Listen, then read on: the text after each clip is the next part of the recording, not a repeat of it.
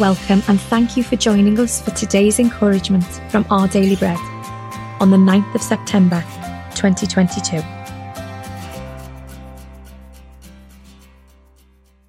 The Bible reading today is 1 Thessalonians chapter 4, verses 13 to 18.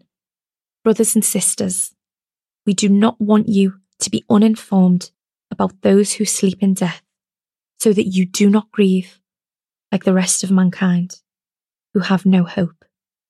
For we believe that Jesus died and rose again, and so we believe that God will bring with Jesus those who have fallen asleep in him.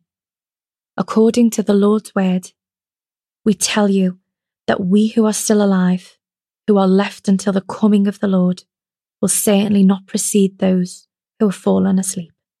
For the Lord himself will come down from heaven with a loud command, with the voice of the archangel, and with the trumpet call of God, and the dead in Christ will rise first. After that, we who are still alive and are left will be caught up together with them in the clouds to meet the Lord in the air, and so we will be with the Lord forever.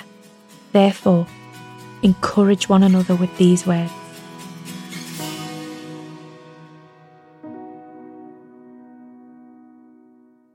Today's article, titled A Heavenly Reunion, was written by Sochiel Dixon. When writing my mum's obituary, I felt that the word died seemed too final for the hope that I had in our promised reunion in heaven. So I wrote, she was welcomed into the arms of Jesus. Still, some days I grieve when looking at the more current family photos that don't include my mum. Recently, though, I discovered a painter who creates family portraits to include those we've lost. The artist uses the photos of a loved one who have gone before us to paint them into the picture of the family. With the strokes of a paintbrush, this artist represents God's promise of a heavenly reunion. I shed grateful tears at the thought of seeing my mum smiling by my side again. The Apostle Paul affirms that believers in Jesus don't have to grieve like the rest of mankind. We believe that Jesus died and rose again, and so we believe that God will bring with Jesus those who have fallen asleep in him. Paul acknowledges Jesus' second coming and proclaims that all believers will be reunited with Jesus. God's promise of a heavenly reunion can comfort us when we're grieving the loss of a loved one who has trusted in Jesus.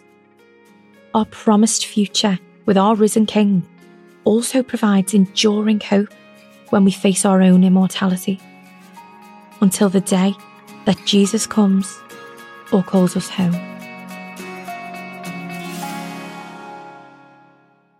Let's pray. Loving Saviour, thank you for giving me an enduring hope to share with others until the day you call me home or come again. Amen.